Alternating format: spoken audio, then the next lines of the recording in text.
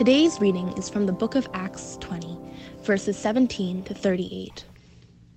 From Miletus, Paul sent to Ephesus for the elders of the church.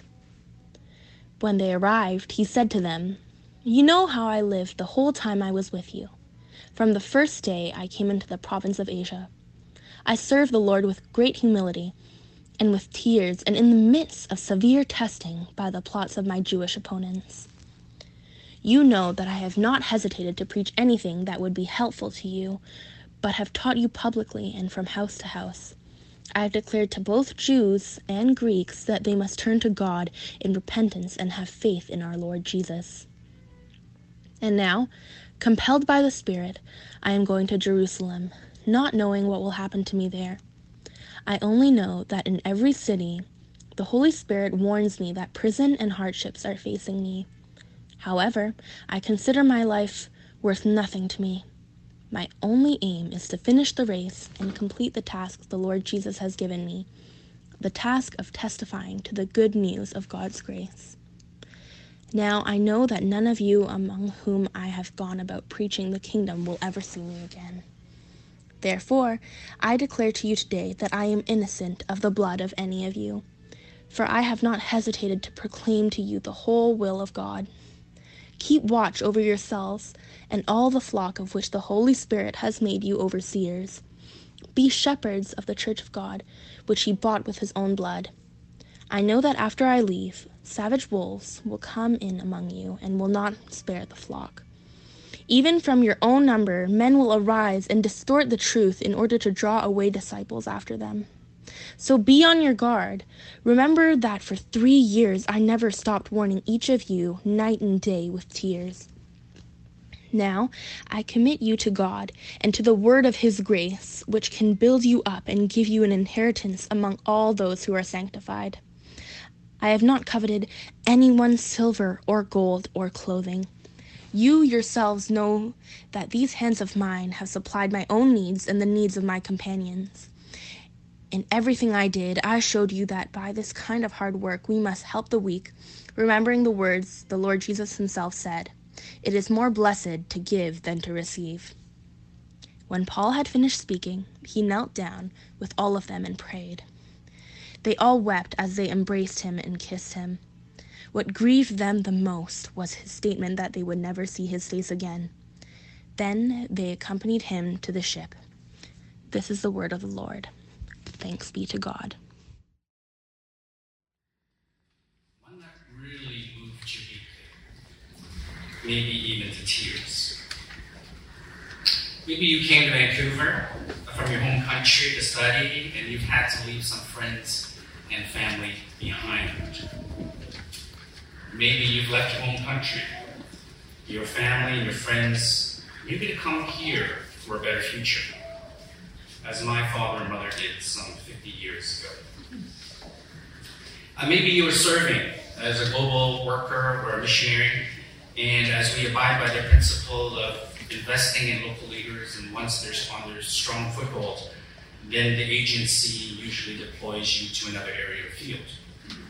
As sometimes we neglect the emotional and relational investment of our local international workers. Or maybe you're at a point in your life in which you needed a change. You took a step of faith, you came out to BC, loved the beautiful West Coast, or maybe you didn't even move at all. But someone you were particularly fond of, or respected or appreciated, was the one who left. And you remained. But those moments can result in heartfelt, tearful goodbyes as well. Transitions and farewells, I think in this global world and global economy in our modern life, is a given. Gone are the days in which someone's going to live here for 40, 50 years, and in one job for 25 years or something like that. And saying farewell to family, church, or friends is going to be a part of our lives. For me, I had a culmination of all of those above. My parents moved from Hong Kong to Canada. Although I didn't have any hard farewells, I was only 7 at that time. But I'm sure they did. They were in their mid-30s. leaving their family and friends to come here to Canada. I've moved from Ontario to Vancouver in 1996 and never looked back. One of the best decisions of my life. But I did say farewell to some really, really good friends back in Toronto. But most recently, maybe about 4 years ago, I had a significant farewell without moving out of the city at all. I had to say farewell to my previous church after about 4.5 years of ministry. Some of you know the general contours of my story, but after serving at my previous church for about 4 years, I felt the Lord telling me that I didn't have the giftedness or the skill set or the personality, probably a combination of all the above, to really continue in the role as the lead pastor of that church. So over a couple of months, I carefully thought and I carefully prayed about this. And then when I was pretty sure that this is what God was saying, I went to the church leadership board and I shared with them what I thought God was saying to me. I offered to step down for them to find another pastor who may be a better fit for the role. I mean, things weren't a disaster, but it just wasn't growing. And in those 4 years, I made some really, really good friends, which I still keep in touch with. I grew as a pastor, I grew as a person. Hopefully, if you talk to some of them, none of them would say it was a disaster. We were on very respectful and cordial terms, and so I offered to stay until they could find a replacement pastor, and then I would leave. So all of that process took about 6 months. We carried on, and when the church found the next pastor, I got myself ready to leave. Started to pack my books in the office. And at that time, I didn't have a safety net. I did not have another church all lined up. I really didn't know what I was doing. I was just kind of finalizing my arrangements with St. Paul's to do some work and learning. The church had a farewell dinner. Lots of nice things were said. And I thought long and hard about what I would say to them in my farewell or parting words. I think I managed to hold it back together. Like, I didn't cry in public. But I'll be honest, in those quieter moments, there was without a doubt a kind of heavy sadness, mixed with fondness for what ended up as 4.5 years of ministry there. Friends, if you ask me what was one of the best things about serving the living God, I'd have to say hands down that it is meeting the amazing people that I met along the way. The way that they have shaped me as a person and as a pastor, helped me to grow, and the opportunity to have some small input into their spiritual lives. I don't know if there's anything better. But as difficult as tearful and heartfelt farewells are, I think it would be a sadder commentary of my life if I reflected back on it and had no emotional or heartfelt farewells, right? To me, it would reflect the kind of quality of relationships that I've had. Now, that would be truly sad and tragic, wouldn't it? Well, today we come to a part of the story of Acts in which Paul has this kind of a deep, heartfelt, emotional farewell with the leaders of Ephesians, the church of Ephesus. By the time we reach Acts 20, Paul has already spent 3 years in Ephesus, planting the church, discipling the Christians that are there, forming the elders and the leaders. And as a missionary often does, once the church was on somewhat of a sure, good foundation, then they would entrust it to the locals. And in this case, Paul departed for his next assignment given to him by the Holy Spirit. You'll also recall that at this time, the Ephesus church was Paul's pride and joy. He was like a beaming parent when he wrote about them. Now, it wasn't perfect, because a little bit later on, he's going to discharge or send Timothy to be the pastor of the Ephesus church. And by then, 1st and 2nd Timothy, you begin to realize there were beginning to be issues that he had to address. A couple of years after Acts 20, that's where Paul sends Timothy in those two pastoral epistles, which you may be familiar with, 1st and 2nd Timothy. But you heard the portion read today by Ali. Paul was on his way to Jerusalem, and he stopped at a place called Miletus. Now, the reason why Paul was going back to Jerusalem was that he was taking an offering in the Gentile churches in the Roman Empire. And as an act of love and demonstration of the Gentiles' churches' appreciation and respect for the churches in Jerusalem, he was going to bring to them this offering, a tangible gift to demonstrate to them their appreciation and their respect for the Jerusalem church. So that's where Paul was heading. He was going to Jerusalem. He stops in Miletus. And then while he's there, he sends a message to the people in Ephesus.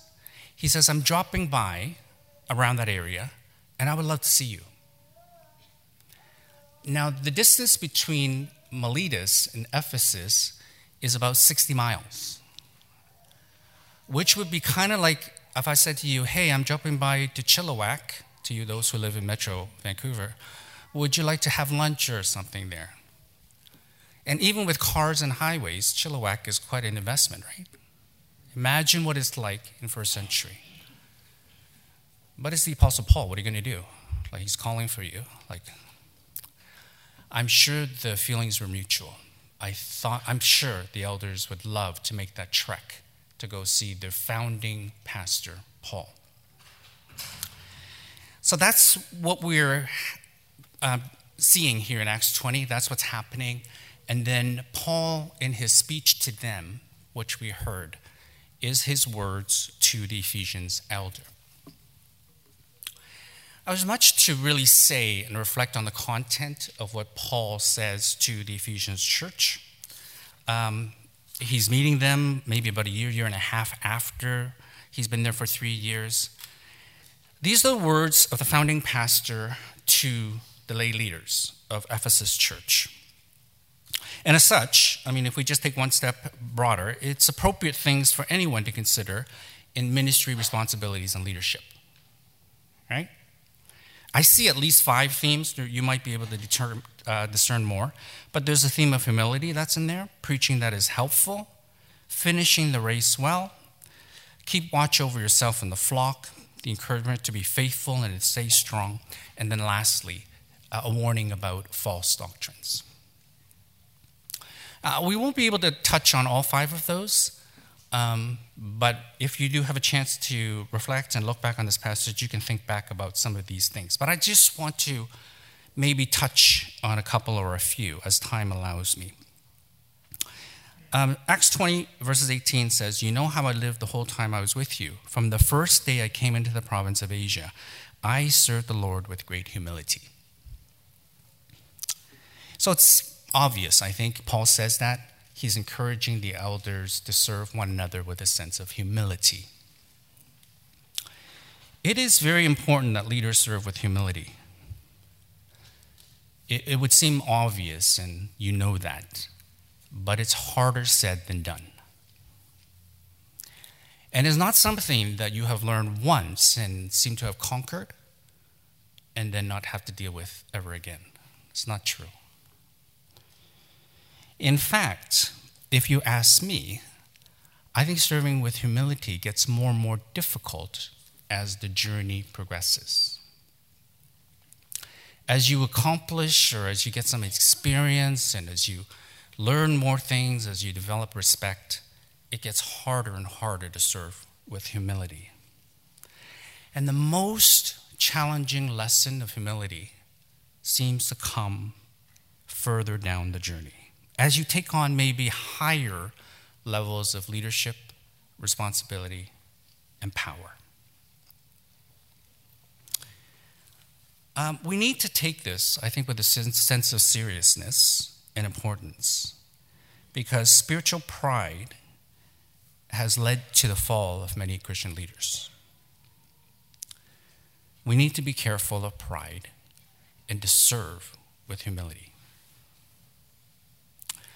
One of the ways that I find that it creeps up in me is that after 30 plus of years of ministry, I tend to think I know what the solution is. You know, I think I know what the most effective way to get things done. And the temptation for me is to offer unsolicited advice, free, of course, to anyone who wants it, who are a little bit younger, and it's a form of pride. It's also forgetting that a lot of times in ministry, what I learned, I had to go through trial and error. And honestly, learning from your mistake is a better teacher than me telling you, hey, this is what you should do. So humility for me as I pass my mid-50s actually is to practice restraint. It's to wait until someone actually asks you for your opinion. I would invite you to consider this and what it means to serve and lead with humility, especially as you further down the road of ministry and Christian service. Have some trusted friends whom you can ask and receive feedback and input. And it's especially at that moment when you think that pride is not an issue for me, it's exactly then that this becomes an issue. So be on your guard against pride, spiritual pride, and let us serve the Lord with one another in humility. Paul also talks about this idea of finishing the race well in chapter 20, verse 24. He says, however, I consider my life worth nothing to me, and my only aim is to finish the race and complete the task the Lord Jesus has given me, the task of testifying to the new good news of God's grace. And again, as I journey with God in over probably 3 decades, I really do appreciate Paul's comment on finishing the race well. And the importance and the challenge of this becomes more and more evident, I think, as you grow in your Christian journey. I, like you, I'm delighted when somebody makes a profession of faith or get baptized, which we traditionally use as markers to start the journey. But I am moved, encouraged, and inspired more so when I see a saint who has walked with Jesus for 50, 60, 70, or more years and finished the race well. And I've met a lot here at FBC. Some of you participate in events. What does DNF mean? When you do a cycling event or a running event? Did not finish. Yeah. It's disappointing when you join an event, a run or a cycling thing, and you don't finish. You have you pull muscle or something. What do you think is more important, starting the race or finishing the race?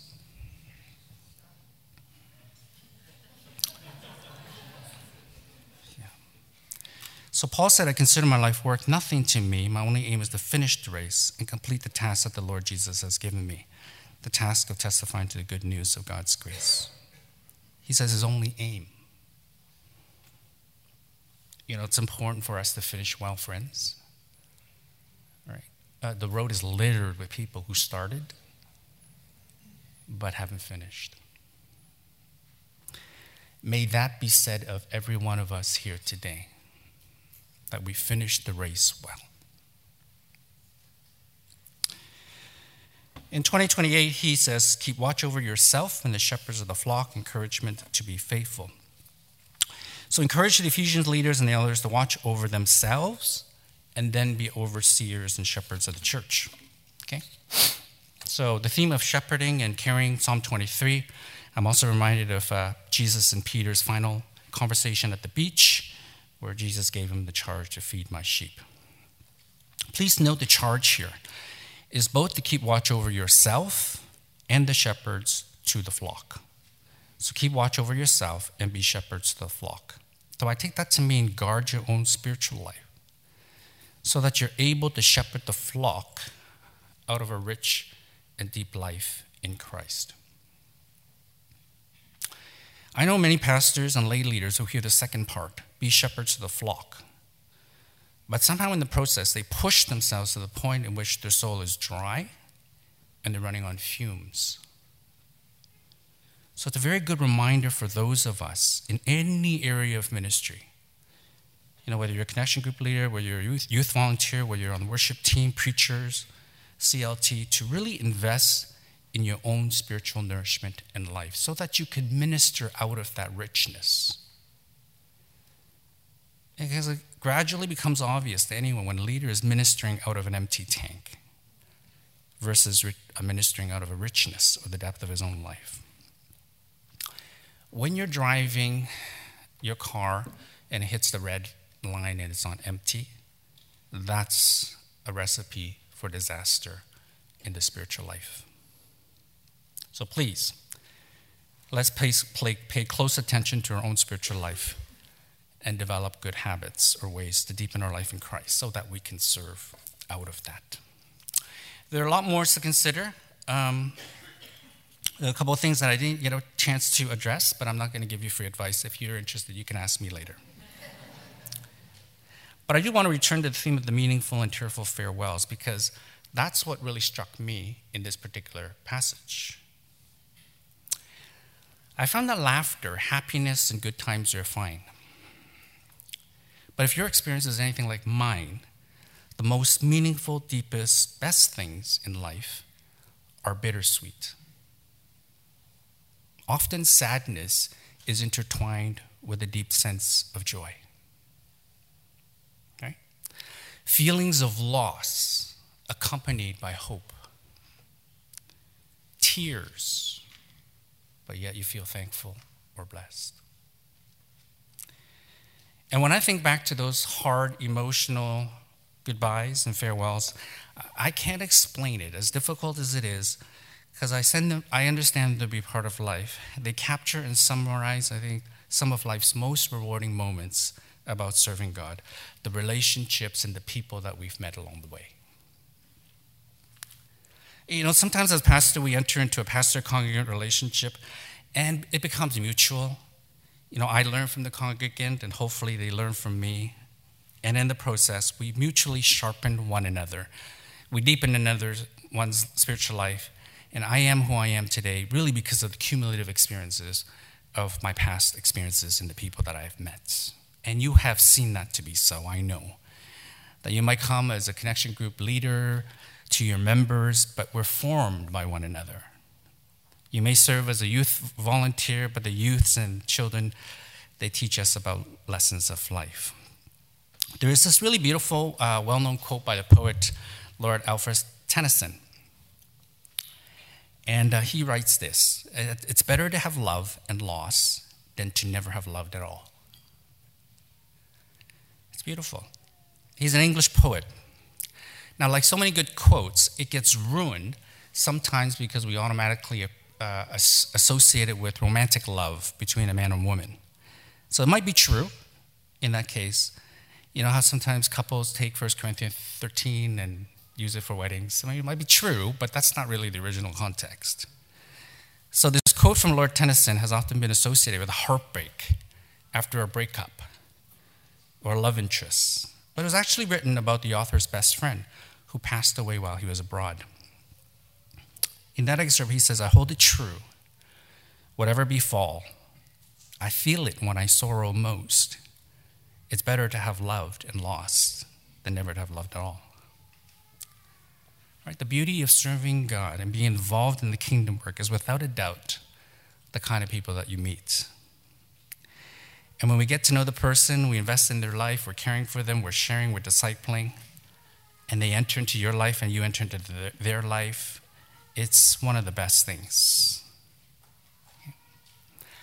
I don't want to romanticize everything, because not everyone you serve alongside will become your best friend.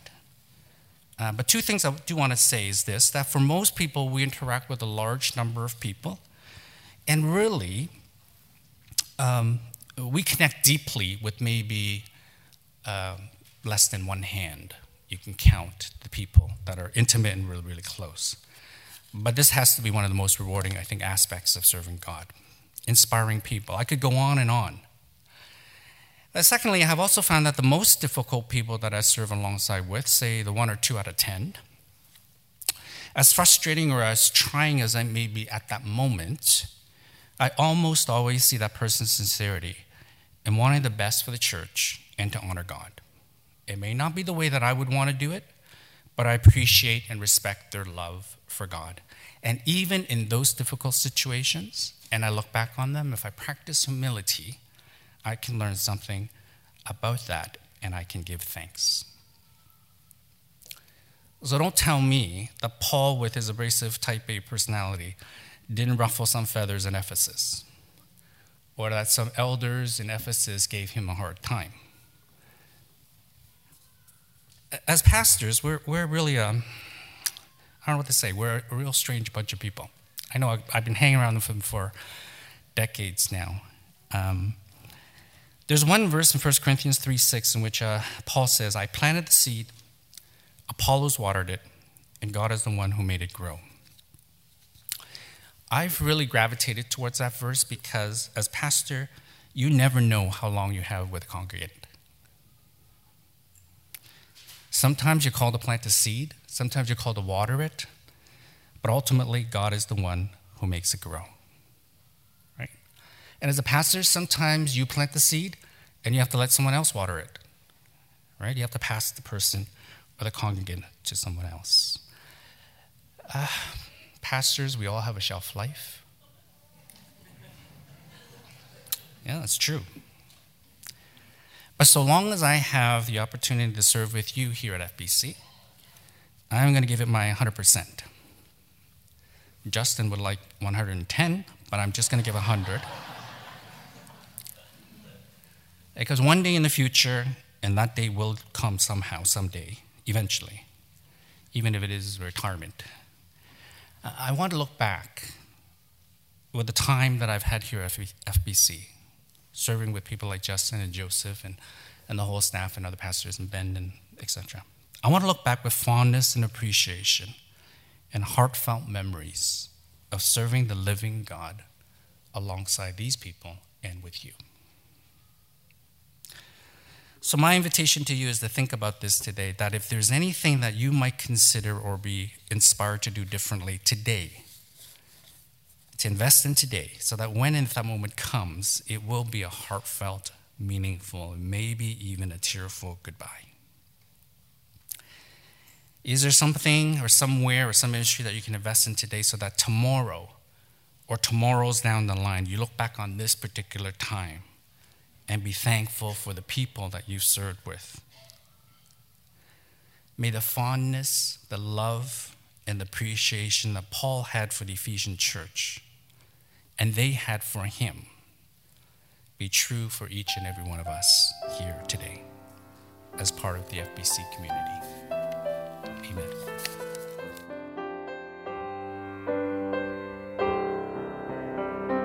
You've been listening to the First Baptist Church Sermon Podcast. For more sermons and information about our church's services and programs, please visit firstbc.org.